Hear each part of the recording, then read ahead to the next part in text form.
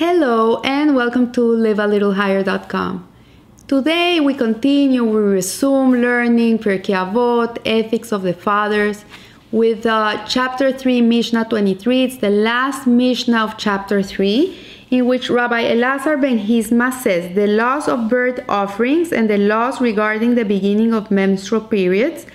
These are essential laws. Astronomy and mathematics are like a seasoning to wisdom.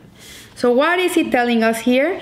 So in the book of Visions of Our Fathers of Rabbi Abraham Tversky, he comments that King Solomon says, "It is better to hear the rebuke of a wise man than one who hears the song of fools." This is in Ecclesiastes. And Rabbi Bunim of Pirkei noted that it would have been more appropriate to say, "It is better to hear the rebuke of a wise man than to listen to the song of fools." And he therefore explains that the Hebrew verse could also be said or understood or read as, "It is better to hear the rebuke of a wise man, meish shomea, from someone who has listened to the song of fools." What he's saying is that when you're rebuked by a tzaddik, by a righteous person that has never been on the other side of life, that cannot understand the secular world, it's not gonna come to you because he hasn't been there. How can he rebuke you? He can't even understand where you're coming from. But if a person comes and rebukes you, and he is a person that had done teshuvah, that's a person that had lived in the secular world, that loved going to the opera, loved going to the museums, loved learning arts and sciences and all this, then from a person like that, you can come to really take it very differently. I remember my daughter went to Israel for a seminary year, and there was a teacher there that had been a professor in Harvard University. And this lady was a Jewish woman that grew very secular, very reformed. And later in life, she became religious, and she decided to move to Israel and live in a moshav somewhere and wear the tichel and live an Israeli life. And she was very impressed by her because she was a woman that knew the world, that had traveled, that had learned other things apart from Torah, but nevertheless, she has chosen the Torah path after learning everything else. So a person like that will really, you will say, okay, a person from Harvard, a professor that has changed her whole life, there's something I have to learn from her. There's something that she has analyzed, she has really gone there, done the due diligence, and I can really believe what she's telling me. So there is no question that the physical sciences have value. They're very valuable to the world: mathematics, science, astronomy. All these sciences have a lot of value. But yet, what the Mishna is telling us, what Rabbi Elazar ben Hisma is trying to tell us, is that as precious as the other sciences are, we should never compare them to Torah. They're not comparable. You cannot say what's better, what's worse. Even more, the Torah doesn't go against it. Doesn't go against mathematics. We have gematria in the Torah, which is all the numerical value of the letters of the Torah, of the Jewish alphabet. So here it says, even Ezra was an accomplished mathematician, but he's known to us for his commentary on the Torah.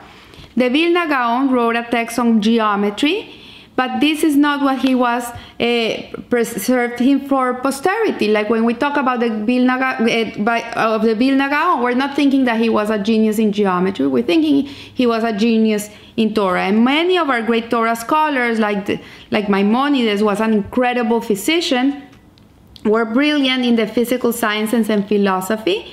But what they held most important was their study of Torah. This was what was really, really important for them. Rabbi Elazar ben Hisma, the rabbi that gives us this Mishnah, was a great mathematician, of whom the Talmud states that he could calculate how many drops of water there were in the sea. And this is notwithstanding, he says that mathematicians, compared to the essential laws of Torah, are like condiments on a meal.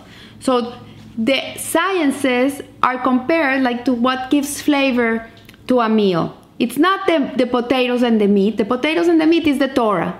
You can eat it without condiments. It's going to nourish you. It's going to feed you. It's going to give you energy. It serves its purpose. But the condiment that you put into the meat and the potatoes, you cannot eat it by itself. You cannot eat salt by itself. You cannot eat the paprika by itself. You need to put it in the food to give it flavor. But the food in itself, you can eat it without the flavor. So this is what it's saying, that the secular studies are there to enhance our Torah learning. They're there to make it even more precious. So they indeed have a place. But one must realize that their stature relative to Torah is like a meal without condiments, is nutritional, although it may be enhanced by the relishes. Nevertheless, the relishes alone have no value at all. So the true value of the sciences is their application in the Torah. This is what makes it valuable. So in an era where there has been great progress in the physical sciences, it is important that we not lose sight of what is truly important to our lives, and which is really the Torah.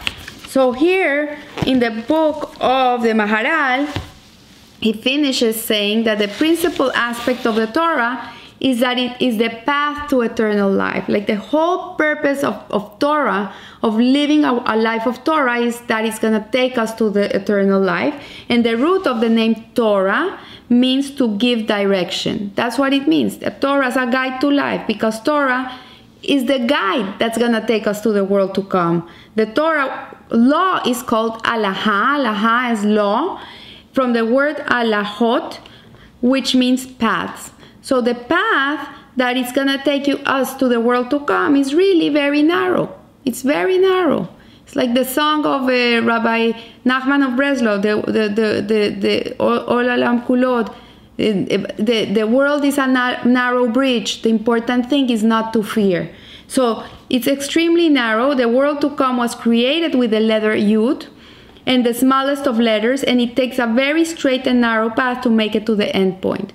So definitive halacha, the definitive law, is clear and positive system that leads us straight to the world to come. It's the highway. You take the highway. That's how you go. And you go straight and it will take you there. So the last chapter of the last Mishna of chapter 3 finishes saying, Rabbi Hanina ben Acacia says, the Holy One, blessed is He, wished to confer merit upon Israel.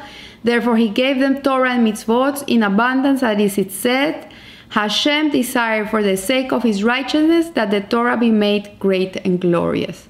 So we finish here chapter 3. And next week we'll begin chapter 4. I wish you a blessed week, and remember, live a little higher. Thank you.